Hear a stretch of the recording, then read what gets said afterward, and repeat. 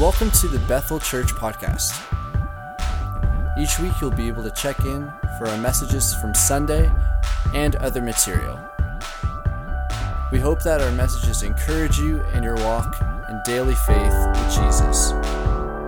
Make sure to check out our website, bethelstratford.org.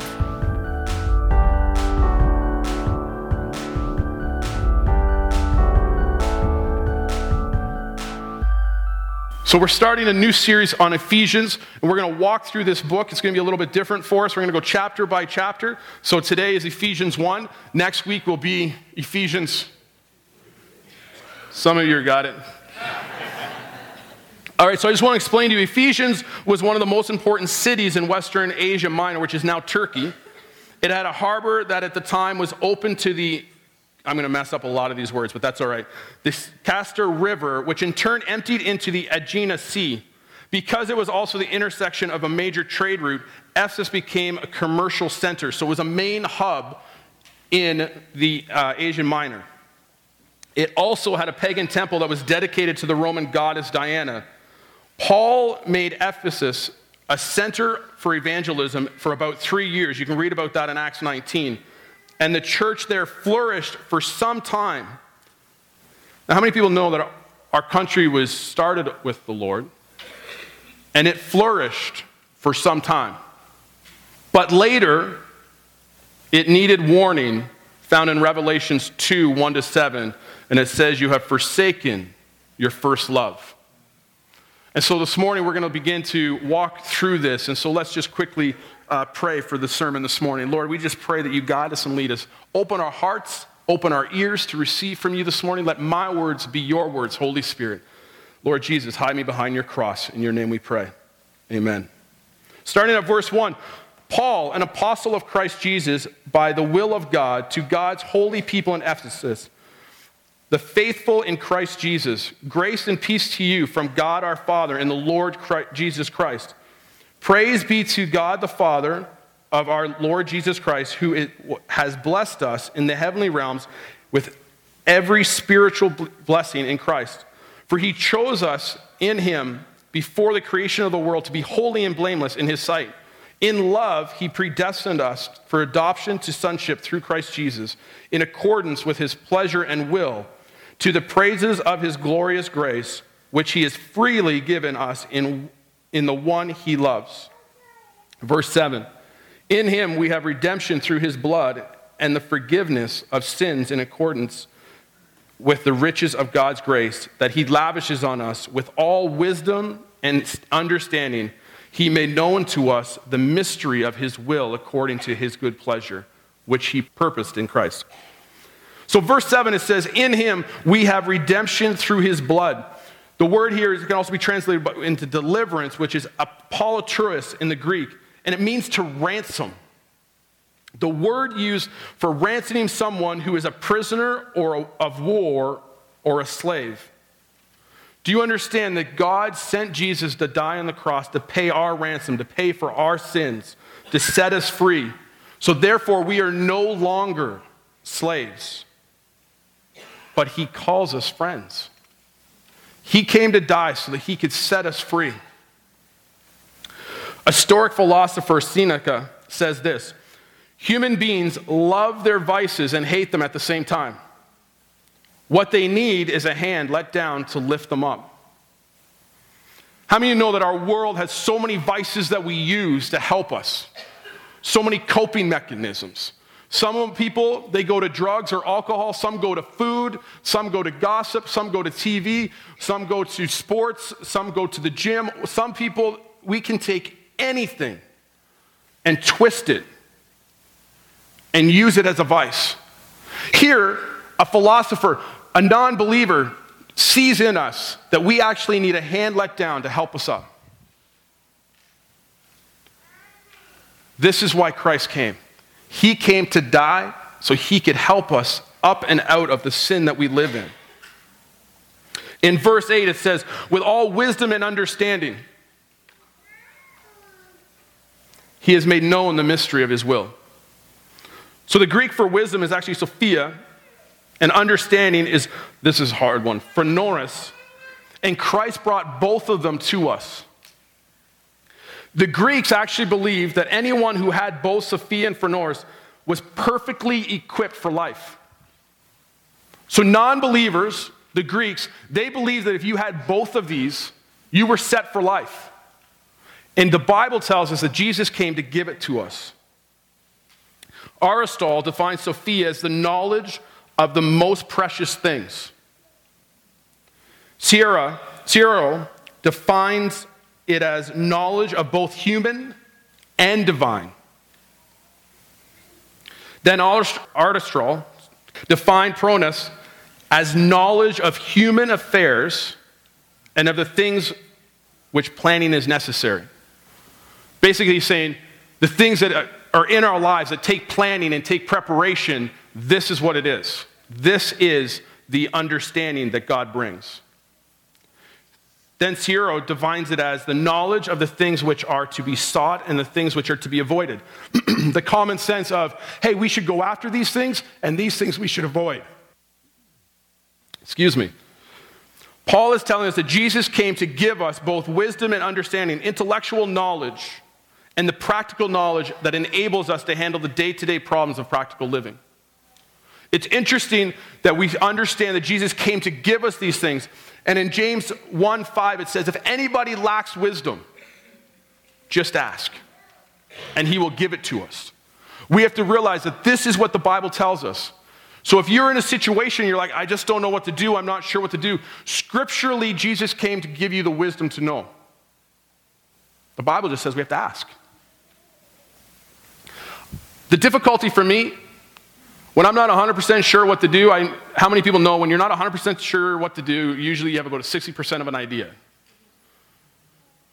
And so when I pray and I ask the Lord, God, what is it that I'm supposed to do? What I don't like is his answer goes against what I already think I should do. So it's not always that God doesn't give us the wisdom or give us the knowledge. What it is sometimes he gives us what we don't want.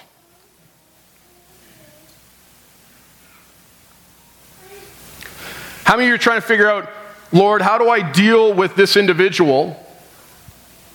And you're trying to figure out the proper way to handle this conversation, and God comes back with, bless them. Love on them. Give them something. Do something special for them. That wasn't exactly what I had in mind, Lord. See, I saw this conversation going very differently. I was stern. They were in tears and begging for forgiveness. This is the way I had this figured out in my head. And God goes, no. Love them. You actually might be in tears telling them how much you love them. It's not really how I envisioned this going, Lord. I need to pray again. God's just not telling me what to do. I don't understand. He says, give us wisdom and knowledge. He will tell you what to do and he'll help you lay it out. This works in your workplace. Pray and ask God to show you favor in your workplace and he will give you wisdom and knowledge. There are times in your life where he will show you something at your workplace that you're able to plan something out and you're able to come to your boss and present it to them and they will be amazed by what you have done. And it's in the presentation. Miles and I were just walking the other day out of hockey and we were talking about how do you have the conversation when you don't necessarily want to follow in line. And he was talking about positions in hockey that he wanted to play. And I just said, I'm like, Miles, you just have to ask politely and be okay with the answer being different. If you go to your boss and you go, hey, idiot, I don't know if you realize how stupid you are and how wrong you're doing this. Now, I realize we wouldn't necessarily use those words, but how many people know when your kids talk to you, their tone and body language basically say that? So, can I let you know something that I've observed from my own kids? Their tone and body language sounds and looks a lot like mine. I know, that one kind of got quiet. I got a couple of O's over on this side. But they learn it. And so the way we talk to our bosses, the way we interact with them, the way we talk with police officers and people in authority around us, the way we do that will influence our influence in them. God will open the door. Just because he gives you a plan and you have it all laid out doesn't mean it's the right time. There are moments where we can plan everything and we can lay everything out and we're like, God, I'm going to take this to work tomorrow. And he says, wait. What do you mean wait? Wait. And it could be weeks. It could be months. And then he says, take it now. And if you're listening, you're faithful, and you walk in and say, hey, can I have a conversation with you? I don't know if this helps, if this means anything, but I just was doing some messing around on my own time, and I don't know if this helps at all. And it's shocking on God's timing when your boss looks at you and goes, when did you have this done? Oh, a few weeks ago. Why? Well, this just came to light yesterday. And see, the shocking thing is if you walked in when you had it done and gave it to them, it would have made no sense. There would have been no purpose for it. They would have been like, this guy's crazy. This lady's crazy. But you walk in on the timing of God and you drop it on their desk and they go, we didn't know what to do and this just came to light yesterday and you have an answer today? It's just how my God rolls. And God's favor comes through because of the wisdom and knowledge that he has for us. Ephesians chapter 1, verse 10, it says, to be put into effect when the time reaches their fulfillment, to bring unity in all things in heaven and on earth under Christ. In him we were also chosen, having been predestined according to the plan of him who works out everything in conformity with the purpose of his will, in order that we who were the first to put hope in Christ might be for the praise of his glory. To bring unity in all things in heaven and on earth. We talked about this last week. We are to bring heaven to earth. When Jesus taught us to pray, your kingdom come, your will be done on earth, just as it is in heaven. That's exactly what he meant. It wasn't just nice wording. It meant we are supposed to influence our area with the presence of the Lord. We are supposed to pray, God, what's going on in heaven, bring it to earth. That is why we talked last week about having the power to bind things on earth and to loose them on earth. We can bind the enemy and cast him out, and we can loose the Holy Spirit, and it will shift your home. It will shift your workplace if you allow the Lord to work through you. Ephesians 1:13, it goes on and says, and you also were included in Christ when you heard the message of truth, the gospel of your salvation. When you believed, you were marked in him with a seal, the promised Holy Spirit, who is deposited, guaranteeing our inheritance until the redemption of those who are God's possession, to praise his glory. We receive Christ the same way. If you're here this morning and you've never received Jesus Christ and you're trying to figure out how does this work, it just says it here. You hear the message of truth that we've talked about already. Jesus came to die on the cross. He died for your sins to set you free. 3 days later, he raised from the grave, defeated the enemy. He sat at the right hand of the Father. He did this to restore us to a relationship with him. He did it to restore you to a relationship with him. So here's how you receive him. You hear that message, and it's kind of neat because it says you hear the message, the gospel of your salvation. When you believed, you were marked with him. So you've heard the story. So now if you're sitting here like, well, I've never really heard it. You just heard it. And now it's up to you whether you believe in it or not. Now, can I tell you the truthful answer here? If you say to me, I'm going to ask you at the end of this service, if you want to accept Jesus Christ as your Lord and Savior. And if you say, well, no, not today, maybe next week, I want you to know that it's not a maybe. Your answer is no. None of us got to go to the prom on a maybe. None of us got married because our spouse, when we proposed, said maybe. Any one of us in that situation, if you got down on your knee, she's not even paying attention. You got down on your knee, sit down. Trying to have a serious moment here. You get down on your knee and you ask for a hand in marriage, and you get a maybe. None of us are hopping up excited. We are walking away going, that was a no.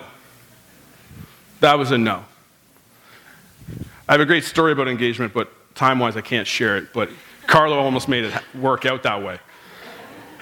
I proposed, had somebody sing, I knelt down in a restaurant, nobody saw me. I'm also vertically challenged, so the other guy got congratulated the whole night. Short part of the story, I got the girl.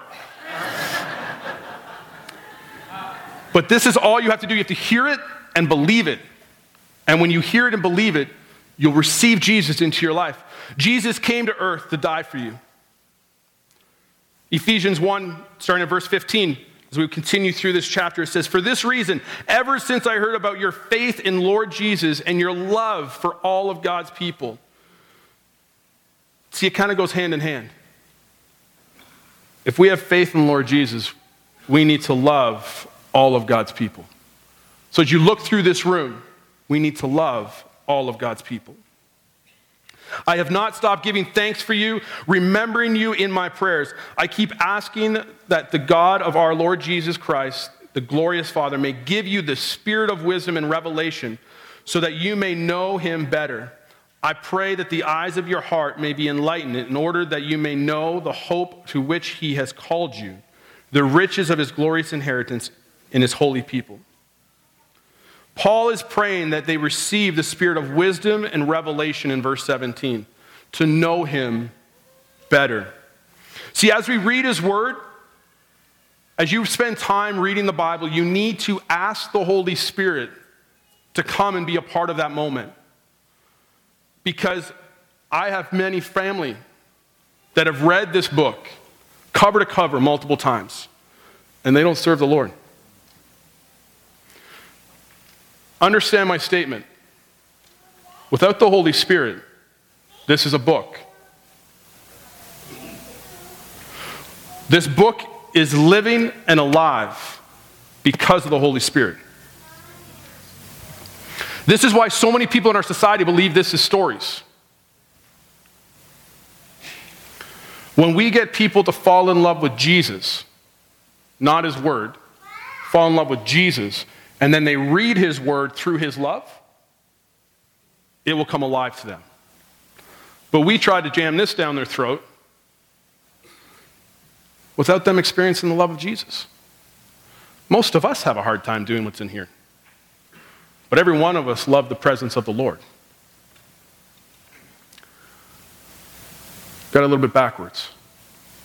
We take them to Jesus. Then we show them his word. And the Holy Spirit brings things alive to them that you haven't even seen in here. And it's amazing when people come to you and say, "Hey, you know how we accepted Jesus a couple weeks ago?" "Yeah. Well, we've kind of been reading this book you told us to read. And we don't know if we're supposed to be doing this anymore." "Oh, what makes you think that?" "Just as we were reading, we saw this, and we just feel like we're not supposed to live this way anymore." "Oh, that's kind of neat." Meanwhile, in the back of your head, you're like, "I know." "Well, how come you didn't say anything?" "Well, I knew the Holy Spirit would show you at the right time. Because he loves you. He loves you more than I love you. And the Holy Spirit will bring change to people's lives."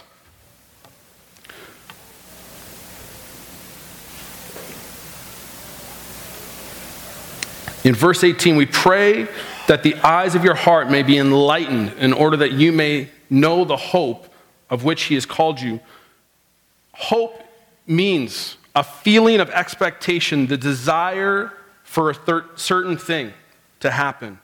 An aspiration, a desire, a wish, an expectation, ambition, aim, or goal. A feeling of trust. Is that your relationship with the Lord? When you have hope in the Lord, does it make you have aspiration? Does it make you have great expectation and ambition to do things? Does it encourage you to aim and set goals so that you can achieve them for the love of Jesus? This is what it is. A feeling of trust. You fully trust the Lord. In those moments that you don't understand, do we trust him? This is why some people think a life with Jesus is boring, is because we don't have expectation. We don't have desires or goals or ambitions. We accept Jesus into our heart, and then we attend church every Sunday because we have to. Because we think that's going to get us to heaven. No, we're supposed to live life of excitement, life of doing things with Jesus, taking risks, praying with people to be healed, and not seeing them get healed, but still praying another time. Because we don't know when that time is going to happen. I told you before, there's a minister, I forget his name, that traveled for years doing healing ministry. He prayed for 500 people. He recorded it, 500 people before he saw one healing. And after that, his ministry was launched. Do we have this excitement? Do we have trust in him? When was the last time that you asked God, what's next, in an exciting way? God, what is it you want me to do next? I want to do something. Help me step out. Ephesians 19 says, in his incomparably great power for us who believe, the power is the same as the mighty strength he exerted when he raised Christ from the dead and seated him at the right hand of the heavenly realms, far above all rule and authority, power and dominion, and every name that is invoked, not only in the present age, but also in the one to come. And God placed all things under his feet and appointed him the head over everything for the church, which is his body, and fullness for him who fills everything in every way. We need to grasp the fact that we have been given the incomparable measure, immeasurably great power of God. Do you realize that the Spirit that raised Christ from the dead lives in you? Let that sink in for a minute. Let it sink in. Because if you understand that the power of God that lives in you is the same one that raised Christ from the dead and placed him in the heavenly realms at the right hand of the Father, you should be doing crazier things. Understand that. Think of the confidence that you can walk in, the boldness that you have because the power that is in you. Do you live a life like that? I want to encourage you this morning. I want to empower you this morning to understand that the Spirit that lives in you is the same Spirit that raised Christ from the dead. That gives me boldness.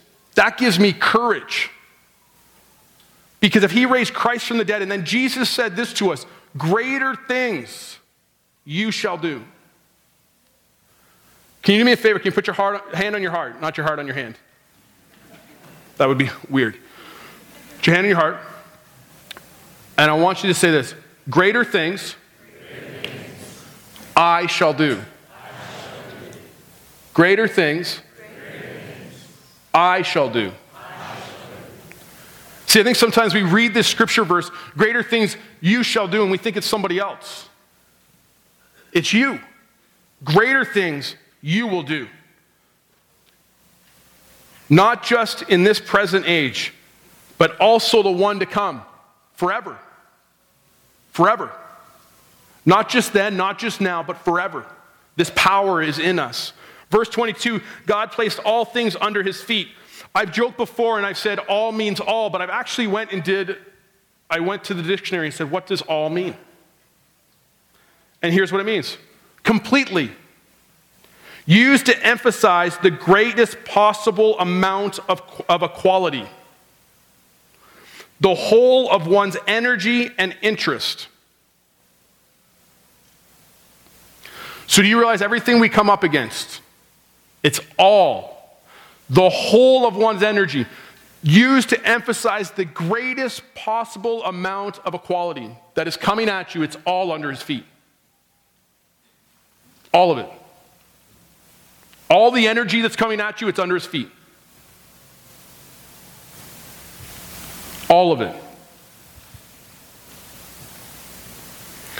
Verse 22 and 23 says, appointed him to be head over everything for the church, which is his body, the fullness of him who fills everything in every way.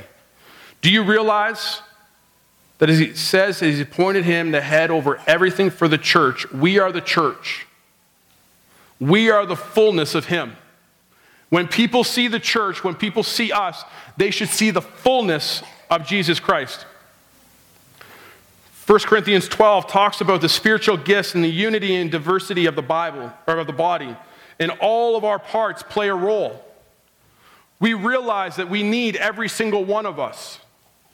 Do you realize that if you are not actively involved as the body of Christ, you are the part of the body that's not functioning fully and correctly?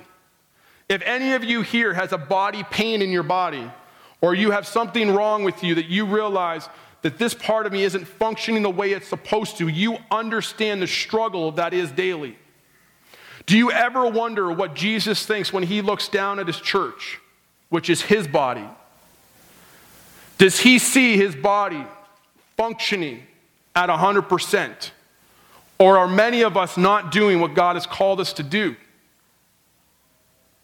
Adam Smith, which is an 18th century economist, he argued that the whole pattern of life was founded on what he called the division of labor. He meant that life can only go on when each person has a job and does that job, and when the results of all the jobs are pooled and become a common stock. The shoemaker makes shoes, the baker bakes bread, the tailor makes clothes, and individuals have their own jobs, and they stick to their own job, and each one of them efficiently carries out that job. The total good of the whole community follows. Are we doing our job in the body so the whole community benefits? Think about it for a moment. How could we affect our community, and I'm talking now Stratford and the surrounding area, how could we affect our community if we had a fully functioning body? I don't know about you, but when I have to do yard work, if my back hurts, it makes it harder to do. If I have to do some jobs around the house and something hurts, it takes longer. If I have a limp, it's going to take longer. It's going to be harder to do. But do you realize if every part of my body is functioning the way it's supposed to function, I can get the work done fast and effectively? Are we as a body of Christ functioning at the full capacity that we can? I believe that as a church, we are growing and we are in exciting times. But as we continue to grow and as excitement happens, how many people know as your body grows, you have growing pains? And so therefore, your body has to adjust. As we lead towards multiple services, as we continue to grow, we need more volunteers on a Sunday morning. If you mentally respond to that as like, well, I did my time, you're alive. You took a breath already. So your time is not done. Read the Bible. Many great leaders didn't start till they were 80 or 100.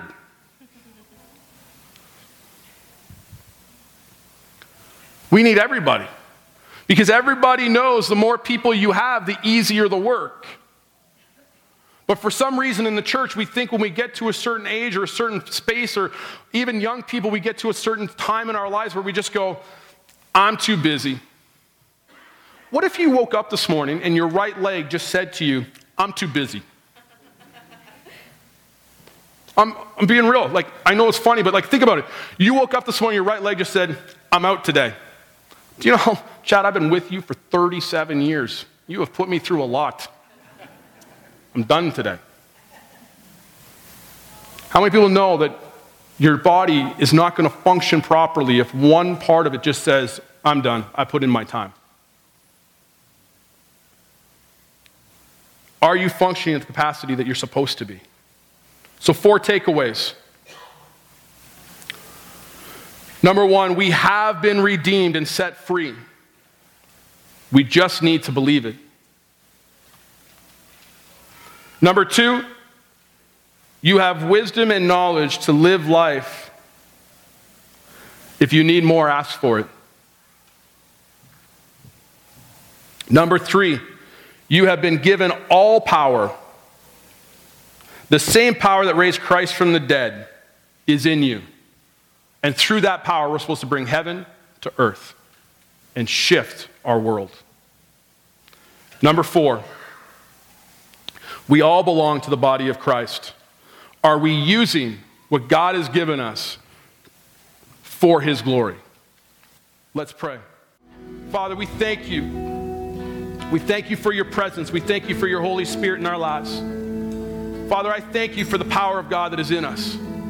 Lord, I thank you for the individuals that raised their hand to come back into a walk with you this morning. We pray, Holy Spirit, that you just walk with them and strengthen them. Help them to understand the power that is in them now.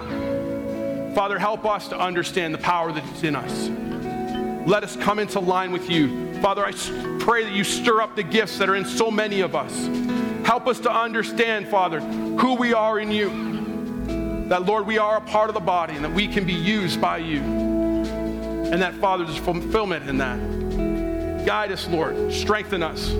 Let us be a light for you. Help us to bring heaven to earth and shift the atmospheres around us. In Jesus' name we pray.